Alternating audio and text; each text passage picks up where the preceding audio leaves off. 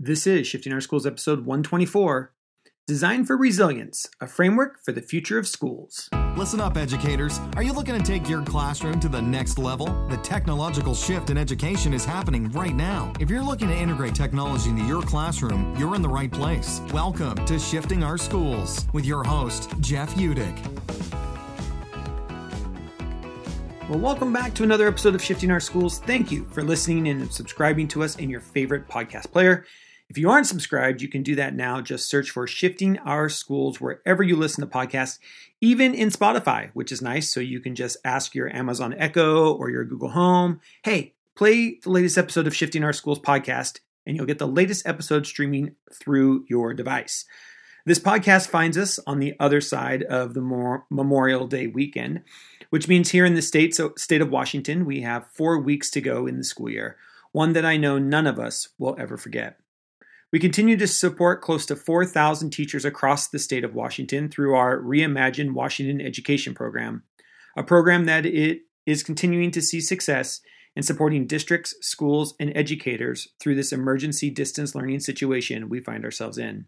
In our trainings, we're now turning our focus away from emergency distance learning and are starting to focus in on what good distance learning should look like from a district, school, and classroom perspective. These three levels must work together in order to support both students and families in this age of distance learning we find ourselves in.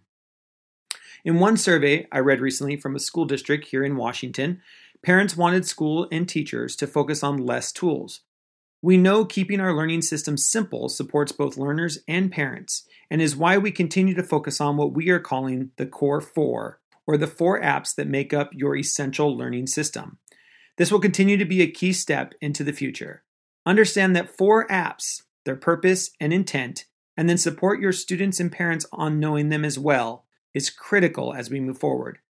Districts and school leaders must take control in guiding this work around what we are calling Core 4. The 4 apps should be around the learning principles we continue to talk about through Reimagine Washington Ed. Those 4 principles are this. Number 1, a home base, otherwise known as a learning management system, and a place for students to go. It should be the first place that students check for their homework. It should be where you drop all your new material, and it really is the center of your Core 4 experience. App number 2, some kind of cloud-based storage, either Google Drive or Microsoft OneDrive. One of those, but not both. Number 3, a synchronous video program such as Skype, Zoom, or Google Meets to create community and support students. And 4th, a video recording app such as Screencast-O-Matic or Screencastify or Loom to create instructional videos for students. You find 4 tools that do that, and you are well on your way to creating a system that has focus and all the pieces you need now and into the future. We want these tools to be the same across the district so that siblings and friends can support each other as well in their learning. The Core 4 should be adopted district-wide and be at the focus of professional development training and support from the district to educators, parents, and students. The Core 4 approach works. We have seen it implemented in districts large and small across our state who have been able to solidify their Core 4 for their community and start talking the same distance learning system. Only after you have your Core 4 established can a school system move forward into distance learning. If your district or school never established your Core 4, I would strongly recommend you do that before the start of next school year. If you need help or support in understanding any of this or want to learn more about what we are doing here in the state of Washington, please feel free to reach out to me at sospodcast@gmail.com. This week, I share with you a webinar that I hosted called Design for Resilience, a framework for the future of schools, from Greg Bamford and Tara John. I continue to receive emails about this webinar and its impact on schools and school leaders. I have posted a link to the video version, the presentation, and the chat from the webinar in the show notes below, as well as Greg's original blog post that I believe is a great starting point for every school as we start to think about the 2021 school year. And with that, on with the show. Thank you, everyone, for joining us here at Reimagine Washington Ed. I know a lot of you, it looks like, have been going through our trainings. I hope that those continue to go well for you moving forward as we continue to talk about reimagining education now and into the future in our state. Again, we were just debriefing before this, the team and I, and just another great day of amazing stories coming out from you. But we wanted to also focus in on, I read a blog post by Greg I don't know, Greg, when you posted that a week or two ago. I think I've read it like 8 times at this point, and I still read it and I learn new things and think about new things every time I go through it. So I really appreciate that. And his partner, Tara, are here to kind of support us as leaders and talking about what the future should look like and what are some things we should be focusing on. So at this point, I'm going to turn it over to you, Greg, and let you and Tara run the show here for a bit. And we are here to support you any way we can. I've got that poll ready whenever you're ready for that too. So. Awesome. Are you seeing I suspect I wanted you to see slides, but I think you're looking at a spreadsheet. Is that right? I don't see anything at a blank yet. screen that says Greg Bamford and started share. Well, that's no good. Are you looking at slides now? Yes. Yes. Awesome. Great. That's what we need to look at. So hi, everyone. My name is Greg Bamford, and I am a senior partner at a nonprofit organization called Leadership in Design that works with schools around the country. I'm also currently finishing up my time here in beautiful Tacoma, Washington, the city of destiny, where I work at a school called Charles Wright Academy. I'm turning it over to my partner here, Tara, to introduce herself. Hi, my name is Tara Curry-Jan, and I also am with Leadership in Design. I'm an associate. And although I'm from Alaska originally, so I went through Washington a lot when I was growing up. So I have a great connection to you all. So thanks for inviting us. Just a little bit of background on the organization. Leadership in Design, as Greg said, is a national nonprofit. We are collecting staff. It seems to be in all corners of the country. We have California. I'm in Colorado right now, Indiana, and Washington. And so just briefly, we are really focused on designing experiences for the people who create the future of teaching and learning. And we do this by 3 core pillars in design, where each of these 3 show up in all of our work, but we focus on some more than the others based on what need we're trying to meet. One of those being building capacity, skills and tools with educators and leaders, creating conversations with one another across different regions, across topics, across industries, and hoping to make connections through those conversations, both to one another as human beings, but also by making connections through content, topics, provocative ideas, things like that. So really hoping to as a human-centered organization, meet needs by those 3 pillars. And then the way that we conduct our work as a team, and then also in the way that we serve all of our clients and in our programs, we guide our work by our core values of people, collaboration, transformation, action, and joy. Awesome. Thanks, Tara. Mm-hmm. Well, a little bit about what we're hoping to do in the next 90 minutes. We're going to spend about 60 minutes presenting, and then we're hoping to preserve about 30 minutes for Q&A, and I hope that Tara and I have some ideas and can help you with the Q&A, but I also want to acknowledge that, like all of us, we are all figuring out in real time how to adjust what we know about school and what we're used to about school to the COVID-19 world. We're going to start with the check-in, and then I will spend a little bit of time discussing the Design for Resilience framework. We are going to spend some time talking then about how you might use that framework to plan for next year. First, by designing from needs, and secondly, by designing from scenarios. And I'll present some tools and ideas for how you might do that work in your buildings. We are going to do a little bit of promo at the end, but I promise it won't be too bad. It'll be like 2 minutes to talk about this cohort program that we are building this summer in response to a number of the requests we've gotten after we published this article. And then we'll close it out. And actually, I should have added Q&A. And then we're hoping to have about half an hour for Q&A. And then Tara and I will be available by email. So that's our plan. Does that sound like what you thought, Jeff? Awesome. Let's move into this. Oh, and Tara, we're not doing this in breakouts. We're doing this in the chat. Way ahead of you, Greg. You're way ahead. Which is perfect because in our time constraint of 60 minutes, this is a perfect opportunity to have that chat room working as a breakout room. So thinking about what your life has been like or what your life is currently, just a quick prompt of what's the title of this chapter of your story as a school? Some examples: The Strange Man's Arrival, The Plot Thickens, or The Boy Who, is it lived? I can't see, yeah. And I think it's also interesting that although these are all chapter 1 examples. This doesn't have to be, you can also call it a different chapter if you want to get creative. So go ahead in that chat box, type in what the title of your chapter is right now, and then go ahead after you put it in, read others as you can scroll through. It's a big group, so you can just kind of watch as they get entered. Yeah, I think we can make it. We're not in Kansas anymore. The storm. Living the dream. Chapter 20, I love it. I wonder how many chapters are in that book. True, that is chapter 20. That's a good point. Yeah. We might not be there yet. Or it could be a 100-chapter book. That's true. Feeling non-essential, question mark.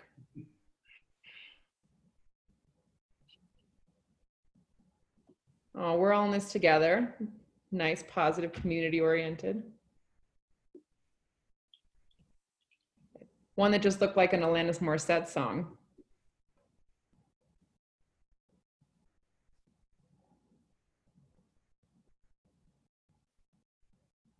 We have pause, just kidding, no, seriously, literally, whatever.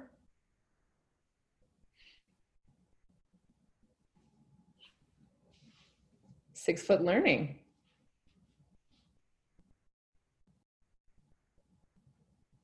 We got Joe Roberts made a big one that I've seen a lot in some of our conversations of toddler pregnancy and teaching during COVID-19.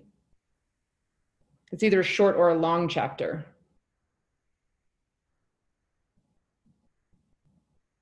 Cool. Great. Awesome. Well, we start there in part because it's fun. And it's just I think it's so important for us who work in schools to take some time to connect with other human beings who can relate to like what we've been going through over the last couple of months, especially at a time where we're missing those hallway conversations that most of us enjoy with our colleagues. But also because I think it's important to acknowledge how emotional the last few months have been. And I think acknowledging the emotional cycle that has happened in parallel with the task or work cycle makes it easier for us to plan for what's ahead, because we are designing next year around not only a set of tasks that need to happen, but a set of emotions that we need to support and manage, emotions of our families, of our colleagues, our teachers, our kids, our community, as we work our way through this whole process. My experience of creating the Design for Resilience framework was really born out of that same emotional state, kind of trying to understand what was happening and what I was going through, and feeling sometimes really exhilarated and hopeful about the future, but also at other moments like really frustrated and angry or confused or stuck. And as I was out going for runs, I began to think about how we might understand this experience in terms of stages. And that is what led to the model that I proposed in the article that you've all been nice enough to read. Before I share it, I want to share one of my favorite quotes, and it's from a British statistician of the last century whose name is George Box. And he says, "All models are wrong, but some are useful." And I share that with you because I'm proposing in this article a model of reality that is like not entirely true, right? It's simplistic. Like I used Google. This is just Google. This is just like a Google slide. And reality is always messier than any one Google slide. But it was also helpful for me as someone in a school to have something tidy that could help me understand and begin to interpret the experience that I was having. In this model, and you've read the article, so I'm not going to spend too much time on this, what I was finding in my experience was that there really was this experience of triage. At the very beginning, we were just trying to figure out, like, how do we tell students where to log into class if they're not on campus? And how do I tell them to log into class if I need them to log in to learn how to log into class? How do I teach teachers how to set up some version of remote learning if I can't gather a group of 50 or more people in the commons or the library to figure it out together? How are we going to make sure kids have technology if they don't have technology at home? How are we going to check in with them? Those logistical questions were really overwhelming and really kind of all-consuming, I think, for most of us who worked in schools. I then found there was a period about the time that I started drafting this article where I was able to kind of catch my breath a little bit and start to think about, how do we do this well? This was starting to take longer than I think any of us thought it would.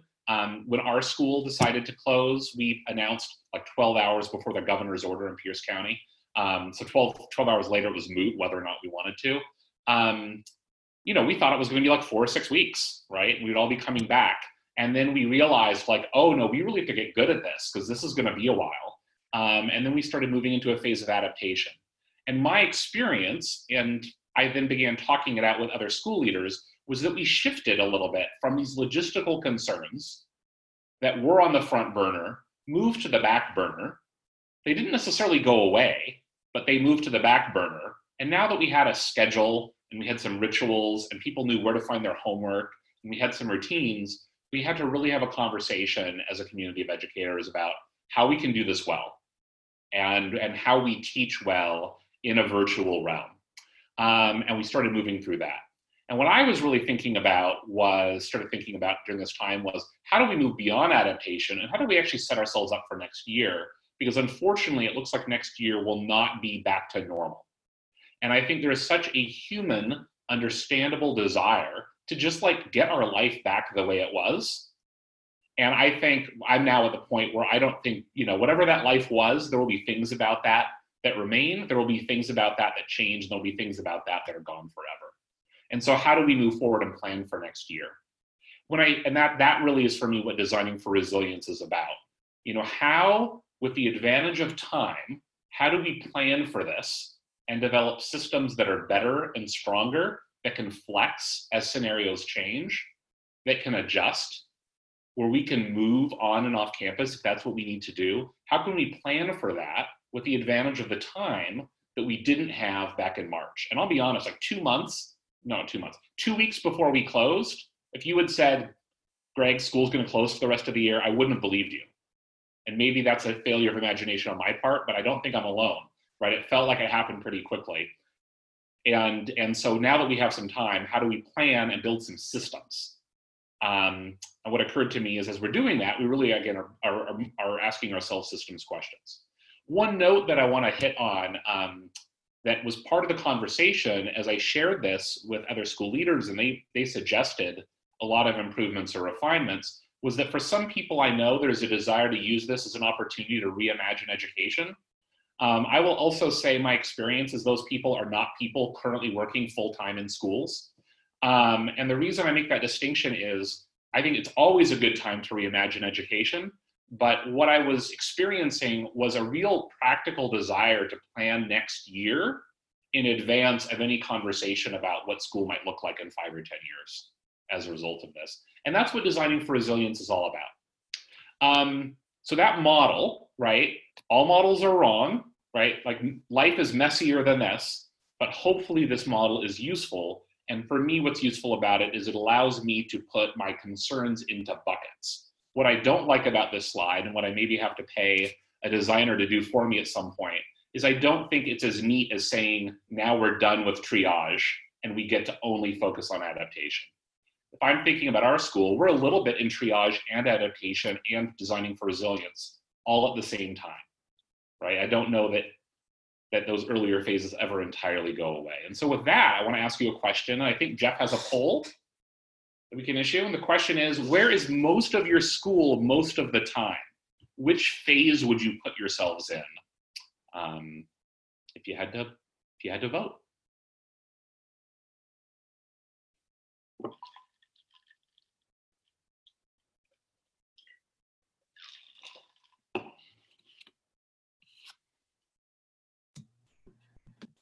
So we're going to give you about a minute to log your vote. Hopefully that popped up on your screen. I see that there are votes coming in.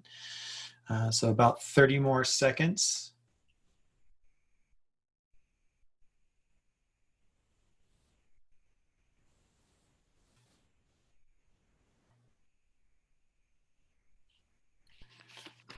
Doreen has a clarifying question. Do you mean during COVID or always? Oh, I mean right now, like as of today. As of today. Yeah. As of today. I guess I say most of the time because it may be that you're sometimes in each of them, but you're mainly in one of them.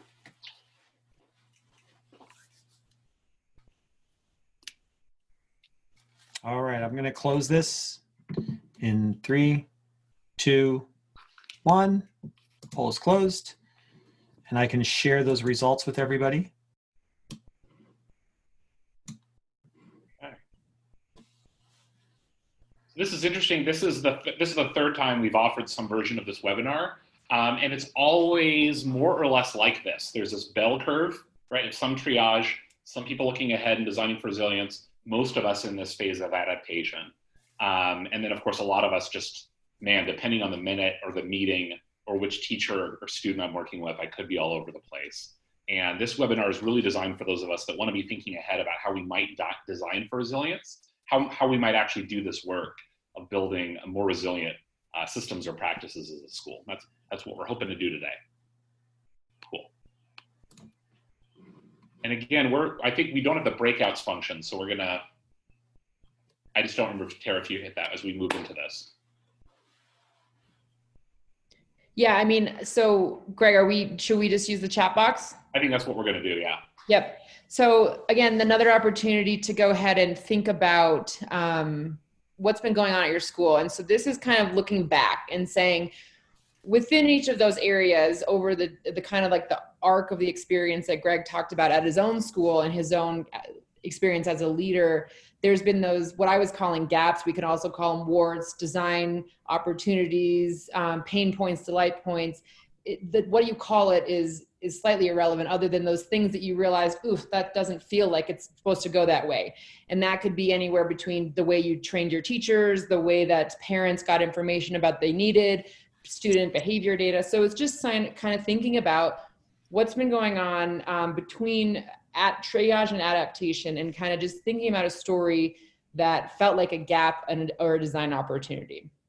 And go ahead and post those in a concise manner in the chat box. And then once again, feel free to read over what other people have contributed. We'll give you a few minutes to do that.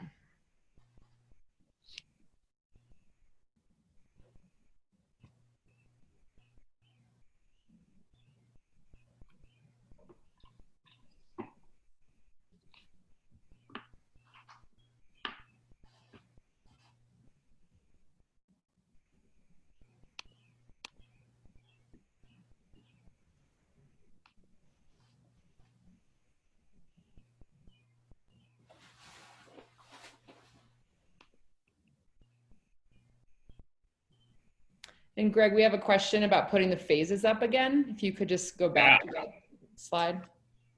Oh, there we go.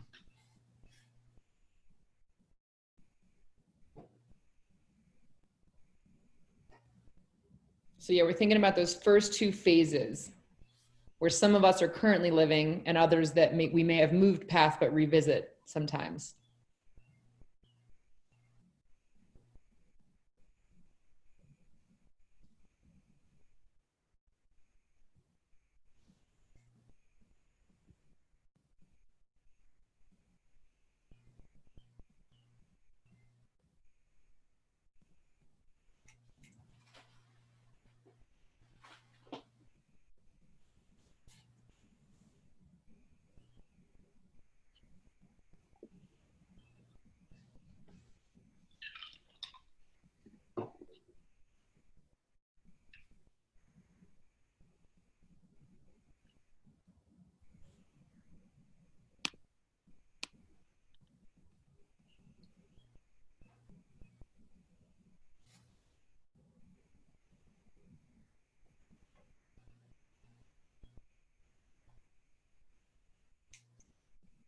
I really would encourage, if you're already typed in, go ahead and read some of the others that are in that chat box.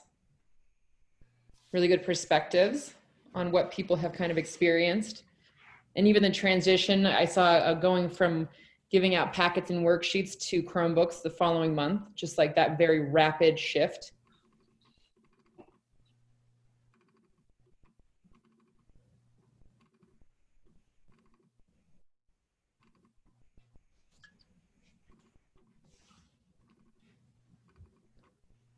And it's also interesting looking at some of these without that lens of judgment, from that beginner's mindset, with saying like some of these shifts without saying they're good or bad in the way that they were handled, but just kind of looking at them impartially is valuable.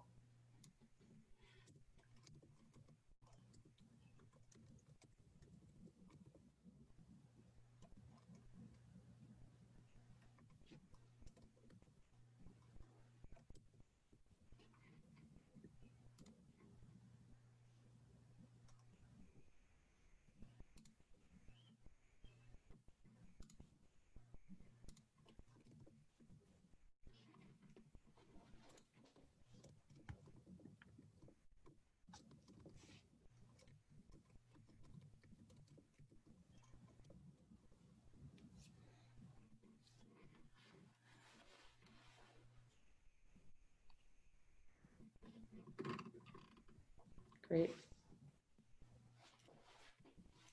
Greg, I'll let you make the call on when we want to move forward. Okay. These are great examples, and I think this is a conversation that you could have with your teams, with your faculty. This would be a conversation about, what have you experienced in each of these phases? And I think part of what is great about it is it gives you permission to talk about how difficult the last months have been and weeks. I appreciate those of you who acknowledge the grief that you went through, that grieving process. And sometimes when we're working really hard just to serve our kids and serve our teachers, we don't always notice maybe what we're going through and the grieving that is being processed at the same time. And then, of course, acknowledging the grieving that our kids are going through as they, lose a community and lose a home and adjust as well. So this is something that you bring back to your groups, right, as a way of helping you make sense of what's happened and open up some conversations about processing what's happened. Cool. It's also, I would imagine, just as like a final note on that, thinking about the amount of, if you're probably a group of innovative educators who are trying to drive change in your school and districts. And it's interesting to think of how many years many of you have been pushing against that system and asking for one-to-one devices, or asking for like awareness that not all students have access to internet at home, and that all the equity issues that come with technology and focused learning environments and childcare, things like that. And yet very quickly, a lot of those decisions were made for us. And so it's just interesting to kind of revel in the fact of like, what an opportunity also. Cool. Awesome. So then thinking, wait, is this you, Greg? No, I was doing this like, is it me or you? I think it's you.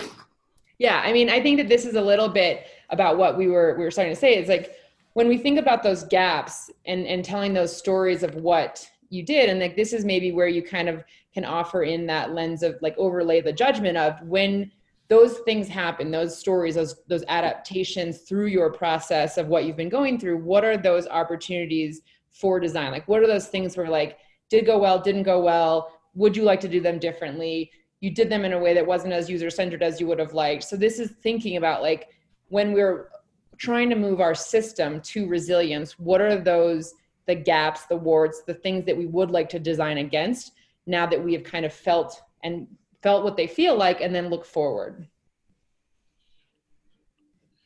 So as you mine those gaps, and you're welcome to type some of those gaps, because we're going to come back to it, so you're welcome to type that in the chat. Part of what I hope the Design for Resilience framework helps you do is to maybe like sort some of these tasks, these like endless to-do lists that we're all struggling with, into some different buckets, right? That we have a set of logistical questions that we are going to have to keep figuring out, that really are like triage questions. We're going to have a set of pedagogical questions that are really adaptation questions. And then we're going to have a relatively small but really important set of true design challenges that we are going to have to wrestle with. And it's like figuring out those design challenges that are going to help us design for resilience next year. As you have these conversations in your buildings, talking about what triage was like, what adaptation was like, is so helpful, because when you identify those gaps that people are entering into the chat, when you're identifying those gaps, those often will help you understand what the design challenges might be. And as some of you noted in the chat, those design challenges, they're not only problems, they're also in some ways opportunities to rethink things and to get better as a community of learners. And also when you're thinking about those, even like when you're talking, as Greg just poised to, with your teams, thinking about what was the experience for you? Because you were a user in a lot of areas. Like if you were a teacher or a principal, you had to experience certain things as a user in the system, but then also recognizing that the other users all had different experiences, and trying to get to the point of when we're pulling out gaps, something that might have worked very smoothly for some groups of students might not have worked for others. And so being really intentional about the gaps and for whom, especially if you want to, if you are focusing on equity issues or teacher tenure, like if there's certain teachers that are more advanced in certain areas or not, like being intentional about the users that you're talking about when you're discussing and making conversations around whose experience was what. As we think about sorting your tasks, that endless list of tasks facing school leaders right now, into buckets, we want to talk a little bit more about just what design challenges are, and then we'll get into how we might begin to address and get into some design issues at our school. Yeah, and so this is just a pretty high level brainstorm of what helps us guide what we call design challenges. And those tend to be sticky or systemic challenges that impact humans. And I phrase it in that way to say that humans are, like that we are in the business of solutions, providing a service to people, to families, to the economy, to students. And so these are those things where it's saying, like, what are those things that we just haven't gotten right? What are those things that keep perpetuating? We have the equity issues, we have student agency issues, we've got parent and, parent engagement, staff engagement. So what are those things that like we have thrown solutions at them over and over again, and they're just not necessarily the right solutions. And so, and maybe, we want to keep looking at. So then the second being like previous solutions that may not have worked well and or solutions no longer work, right? We've all seen the images of children sitting in rows. We've all seen blackboards, and now we've replaced those with a few different iterations of that, but saying that like, just because there's other solutions out there doesn't mean they're going to be the solutions in the future, and or like, some truancy or some behavior interventions work, but are they working as well as we need them to be working? So that could be a design challenge to say like, yeah, like it's just not working as well for all students. And the solution must be informed by or confirmed by those responsible for using or being impacted by that challenge. That goes back to the first one around impacting humans. So the design challenge saying that we need to be aware that the people who are the consumers of any solution at any level should be involved in the process of the solution making. So sometimes, especially when we talk logistical and safety, some of those logistical conversations, obviously we would make it work for the people in the system, but there's just like a yes or no on how do you keep, things clean, for example. Yet the manner and the inclusiveness of how we support that solution, we would be able to involve those humans. And then I think that's kind of the last point is it doesn't involve a simple yes or no or an either or. Do we use bleach or do we not use bleach? Do we let groups of 50 get really close to one another or do we not? Like those are more of like the sticky or the easy yes or no questions, which there's other very smart people that are creating solutions for those. We're trying to say we might not have the best answer yet. That's why we should talk to some people.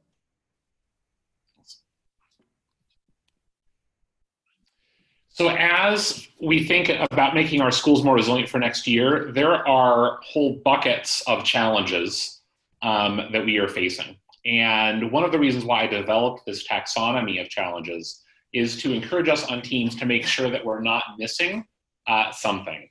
Some of these questions I'm borrowing because we do a lot of work with independent schools and they may not be relevant to you, but certainly making sure you're thinking about what are the design challenges in terms of having a commitment to equity and justice in your school. What are the pedagogical design challenges? What are the technology challenges? Culture, time, people, policy. And there's some value, I think, in mapping that out and saying, okay, have we actually thought about all of these areas? Or is there maybe a part of our program that we need really to ask hard questions about as we plan for the year ahead? with that, now we want to brainstorm a little bit what needs to be redesigned. If these are the gaps, what are the systems, what are the structures, what are the pieces of your program and the way you normally do school that maybe need to be redesigned for next year? I'll give you some time to enter that in the chat.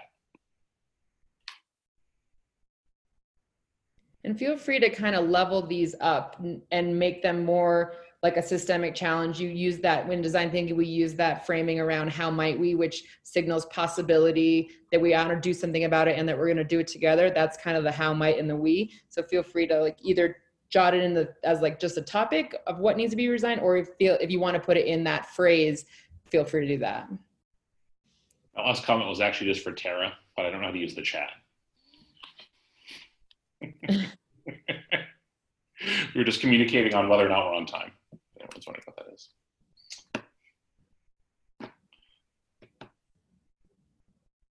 Great.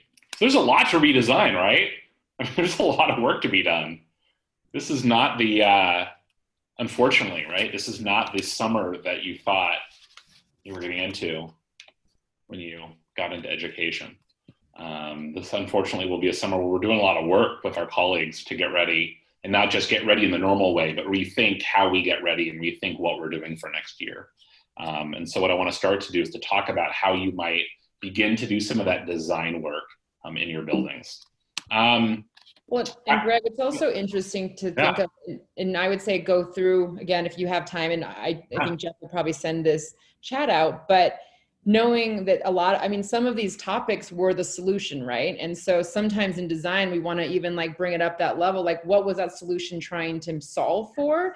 And is that still relevant? We, Leadership in Design, hosted a Design for Graduation workshop the other day, and it was this concept of like graduation as a ritual was designed very long ago, and for specific reasons that we might not be connected to in our current culture. And so instead of just continuing to like perpetuate those rituals, should we think about what the unmet needs were in the first place? Yeah, absolutely. I think it's some of the work that we have to do as school leaders is to unpack for people when they come to us with a problem, especially if it is one that really is a solution. Like we need a different way of distributing Chromebooks, which is maybe a solution, is to do the work of unpacking like what's the need that person is trying to tell me about. And so that's the work we do at Leadership in Design. At Leadership in Design, among many things, we're informed by a design thinking process and a design thinking mindset. Some of you might recognize this. This is the design thinking model from Stanford's Design School or the D School, which shows kind of 5 thinking hats for this process. And today we're really going to talk about the first 2 of these. We're going to talk about empathy and empathizing and really understanding human needs. And we're going to talk a little bit about problem definition and the benefit of problem definition and how that can unlock maybe some new opportunities for us in our buildings. And I'll try to give you some concrete ideas for how you might do that. And hopefully there's a lot of questions when we get to the Q&A. So doing this work, how do we do this? The first principle we really want to talk about is the principle of designing from needs, and really having an understanding of the needs of the people who you serve, your parents, your students, the colleagues, educators, and staff that you work with in your communities. And I say this because all of us have important rituals in our school. An assembly, for example, is one common ritual or practice when school happens on campus, and it serves important needs. When we were thrust kind of in triage into remote learning, what we automatically tend to do, and many of us did this, is to say, how do we do this thing that we did on campus? How do we do that same thing just now not on campus? And so instead of looking like this, assembly started to look like this, which is still kind of the same basic idea of having a bunch of kids generally listening to an adult or maybe a curated set of students. But the idea was more or less the same, right? We have this on-campus practice of an assembly. Therefore, we need some sort of remote or virtual version of this practice. What we are encouraging schools to do as they design for resilience is to move beyond that kind of translation and instead start to think in terms of needs and design for needs, right? Really asking ourselves, what need does this on-campus practice serve? If we do something a certain way when we're together in a building, why do we do that? What's the human need that's at the heart of that? And we want to spend a little bit of time talking about what needs are from a design thinking standpoint, because we're using that word need in a specific way that isn't necessarily the same as how we use it in our everyday conversation. So the core of this, and kind of one way to know whether or not you're talking about a need or talking about a solution, right? This is the point Tara was making, is that needs are verbs and solutions are nouns. So if someone comes to you and says, we really need more Chromebooks, I'm not saying they're wrong, but they're actually offering you a solution. And a good design thinking practice is to try to understand what the need is that they're trying to fulfill by getting more Chromebooks. If you can get at the need, you often have more opportunities. You often have more ways you can solve the problem. And maybe the solution they offer, maybe those Chromebooks really are the right way to solve that problem, but maybe there are actually some other ways to do it. So I'm looking at this photo, and I'm going to ask you to use the chat again, and I want you to think about, what does this little boy need?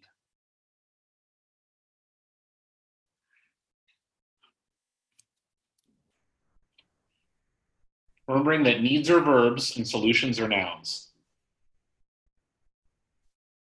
There's one thing you learned today. Great, right? So I mean, I see people, right, framing it in terms of like a design need, which is a verb, right? He needs access. He needs a way to reach. He needs to be able to climb. He needs access to knowledge. And some of these things are really solutions, like a ladder, which may or may not be the right way to meet his need, right? A ladder presumes the solution. But if we think of this in terms of him needing a way to access knowledge, there are lots of ways that we could solve this situation, which might involve a ladder. They might involve some other way to get the book. They might not involve books at all, if the issue is really access in terms of accessing knowledge. So framing things as a design need sometimes unlocks just more opportunities. And what's great is sometimes those additional opportunities are things that like require less budget or have less bureaucracy or don't require you to go to like work with the district office, depending on what that relationship's like. They maybe give you more opportunities and more ways in which you can approach the challenge. So thinking in the same way, right? Needs are verbs, solutions are nouns. What is the need that is being met in this school when they have an assembly like this? They don't need an assembly. They have another need that the assembly is trying to satisfy. And what might those needs be? Yeah, I really encourage you, if you're done typing, again, to scroll through and see the needs that people are identifying, right? We do these things when we're on campus for a reason. So then our opportunity is, if we're practicing design thinking as school leaders, to ask ourselves, how else might we serve that need if we're not able to meet that need in the same way? Because we're not able to get, 500 students in a gym. And that might be because we're remote. It might mean because we're back on campus next year, but we need to keep students in pods of 30 or fewer to maintain social distancing, right? How else do we serve that need if we can't meet it in the original way?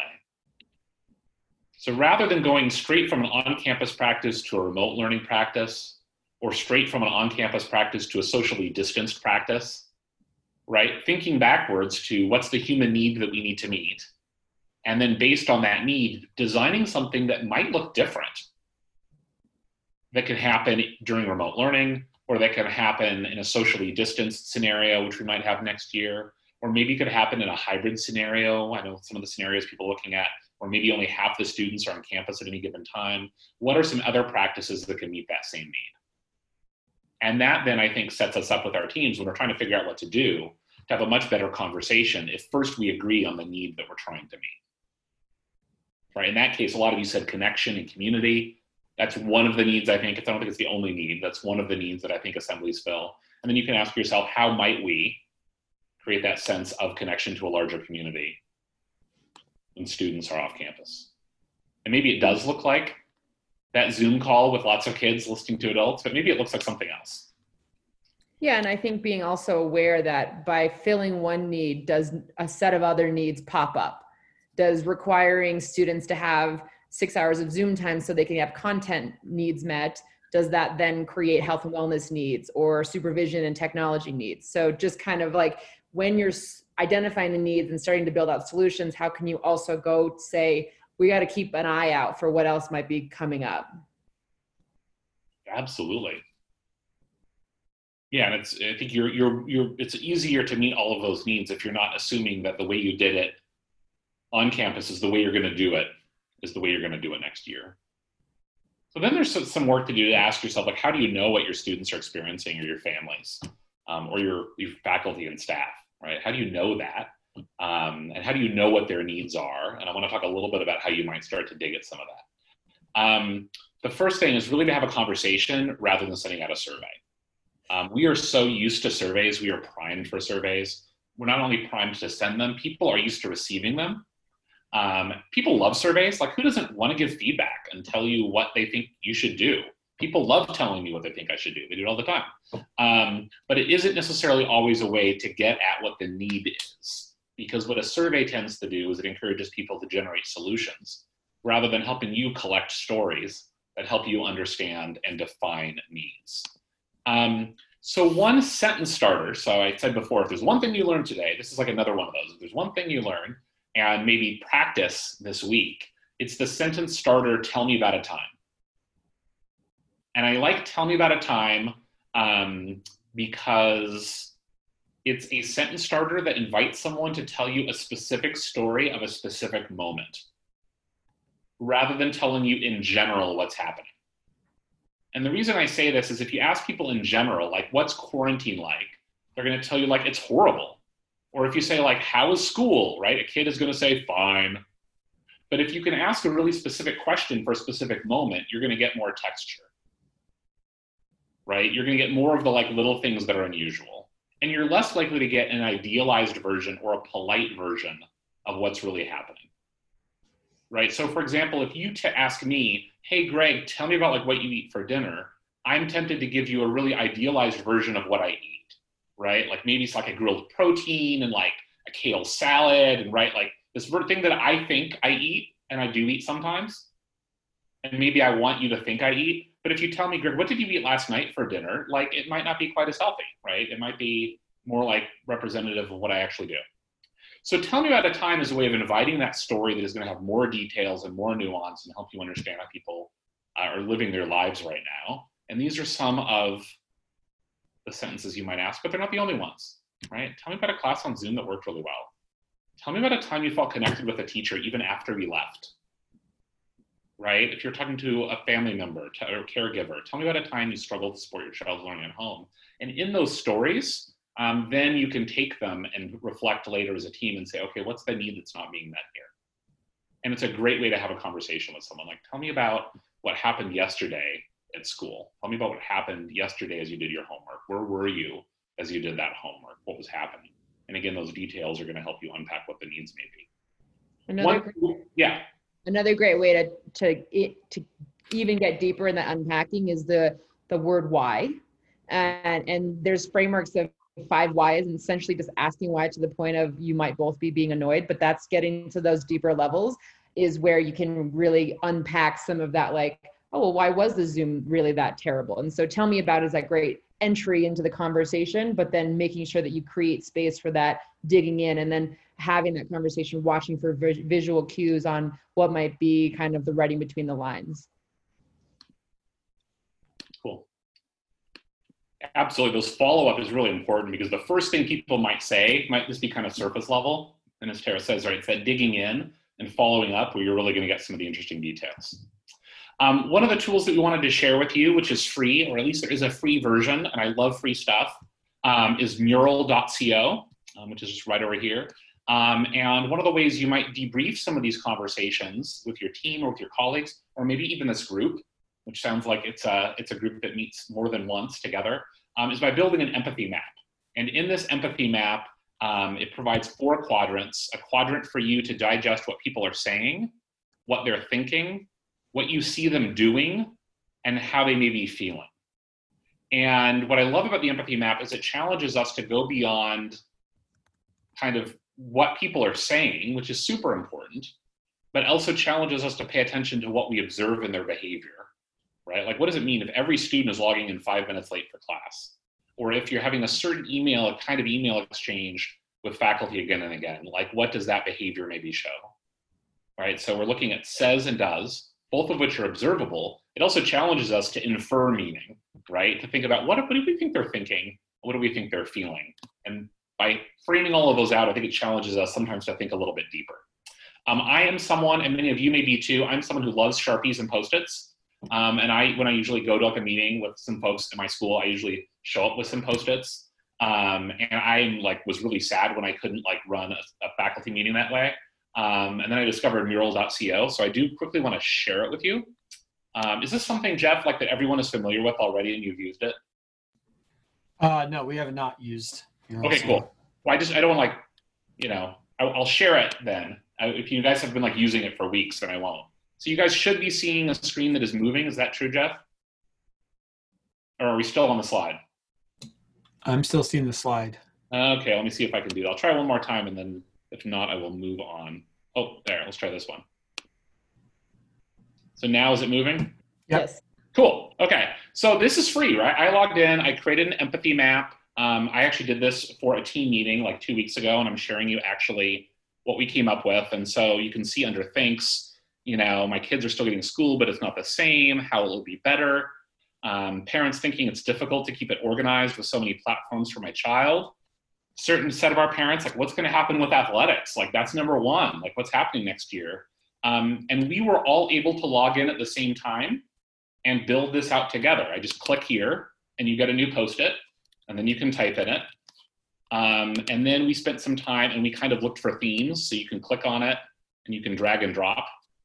So if that's something you like to do to kind of do some Post-it work and look for themes together, Mural.co, and I'm not a paid spokesperson, I think it's cool, is a great way to do some of that work and maybe to build out.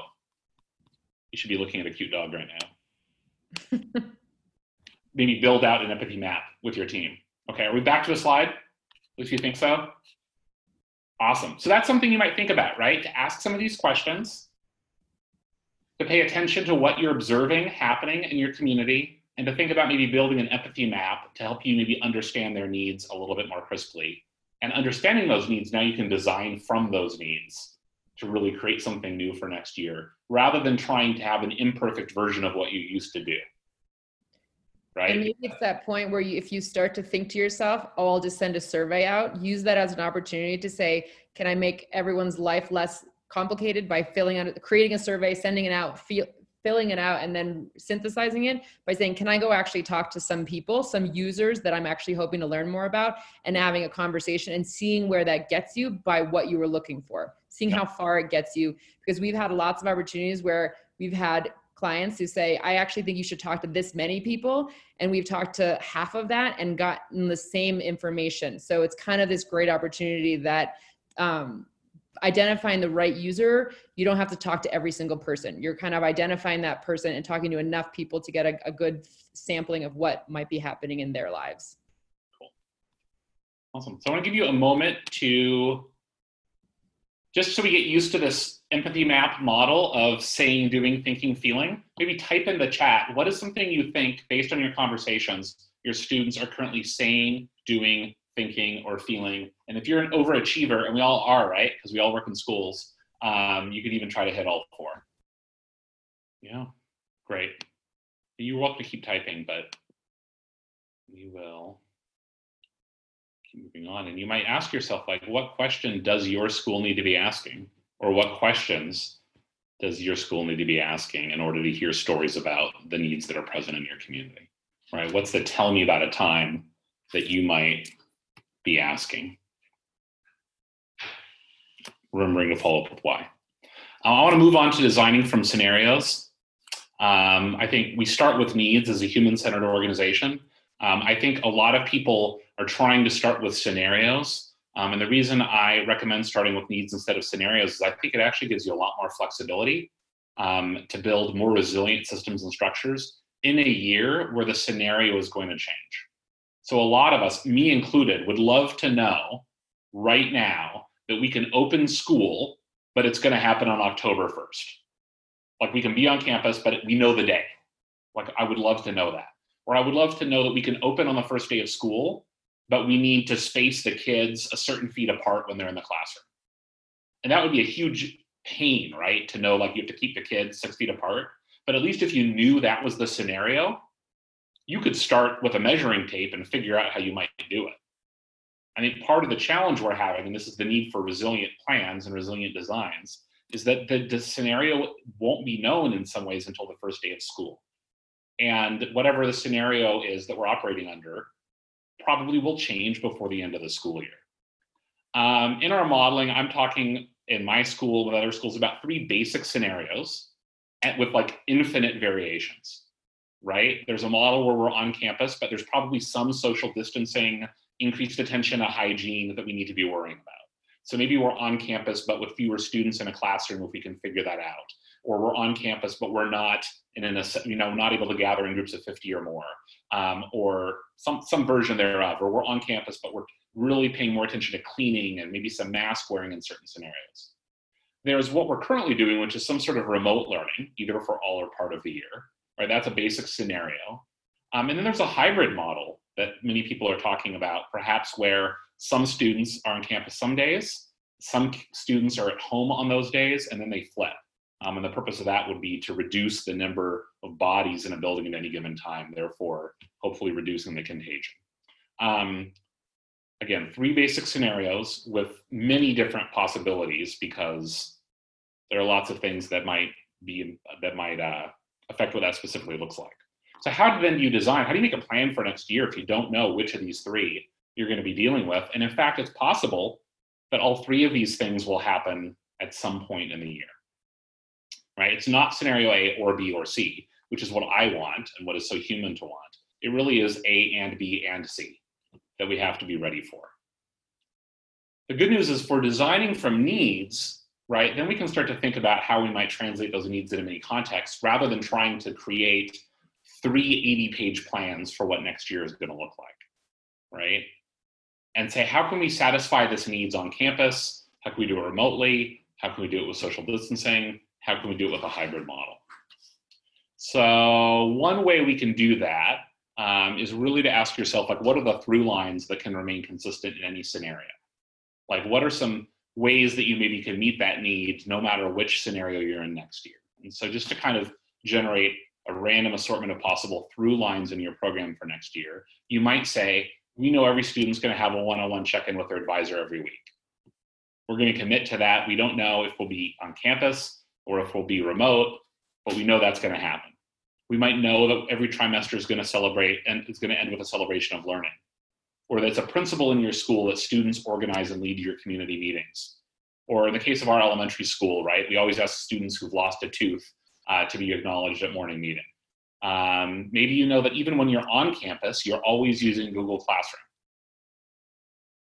right? What are the through lines that can be consistent even in many scenarios based on the needs that you have identified?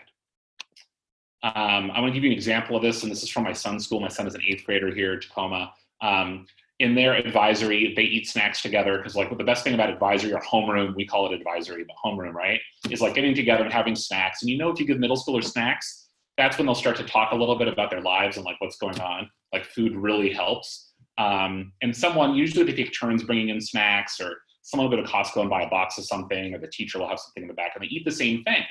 And part of what's cool about that, right, is there's something human about being a kid eating the same snack as all the other kids, right, instead of like bringing your own snack. So they actually just distributed a bag of advisory snacks, and they're meeting on Zoom once a week. But they wanted to make sure every kid had the same snack. So everyone got a Rice Krispie treat, Goldfish crackers, fruit by the foot, or chips. And they decided that was going to be a through line in advisory, right? That advisory is always going to be every week, and it's always going to hold a snack, and everyone's going to have the same snack. And in that way, we're going to provide some consistency. And we can't promise parents or teachers or kids that advisory will always be on campus or it'll always be off campus, but we can establish this as a through line to meet that need for connection, and also that need kids have to not be judged for who has what snack.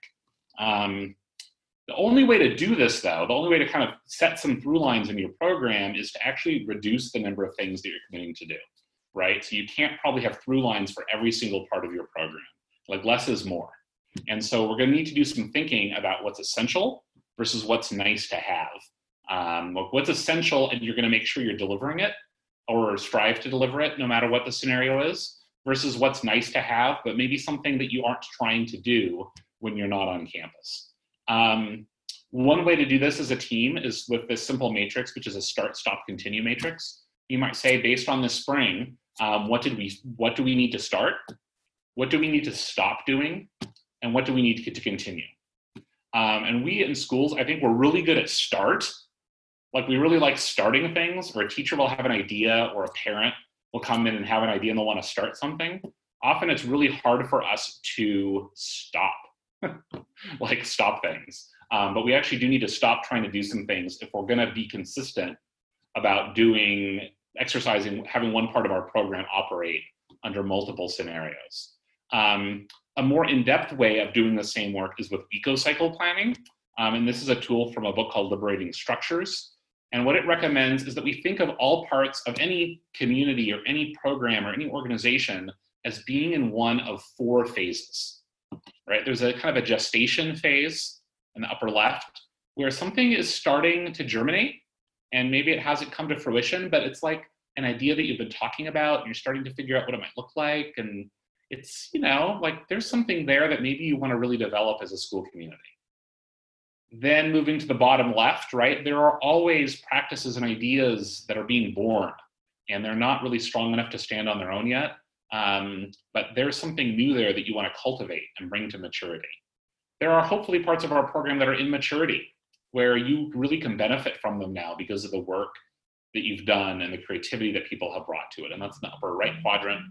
And then this again is what is hard for us in schools. There's this bottom right quadrant of there are often parts of our program that need to go in a phase of creative destruction, where they maybe like the nurse log need to be part of the forest floor so that something else can grow. There's often, I don't know if you have this experience, often like parents and students will be really excited to like start a new sport. They'll be like, we need to have lacrosse. And you're like, well, I'm not against lacrosse, but I already have like so many teams that I'm trying to fill every year.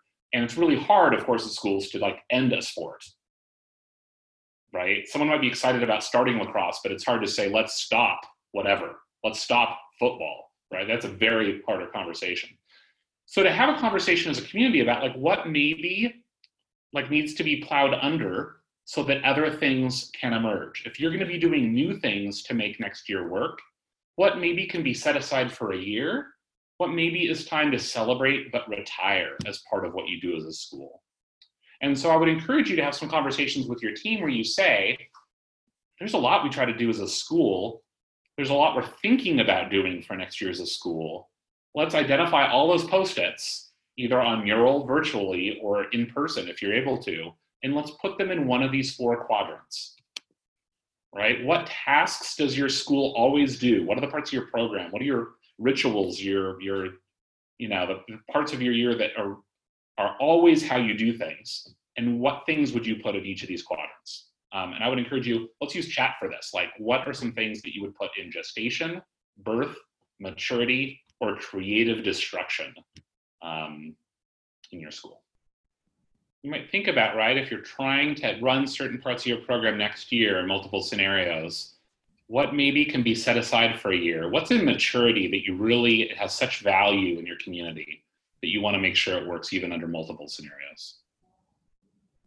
Great. Greg, when you just said that, it made me think of when you buy anything online, there's the option of like save for later, where like it's in your cart and you could just click save for later. Like, what are those things that like in this moment of between triage and adaptation, can we just say like, let's just push that off and see what happens?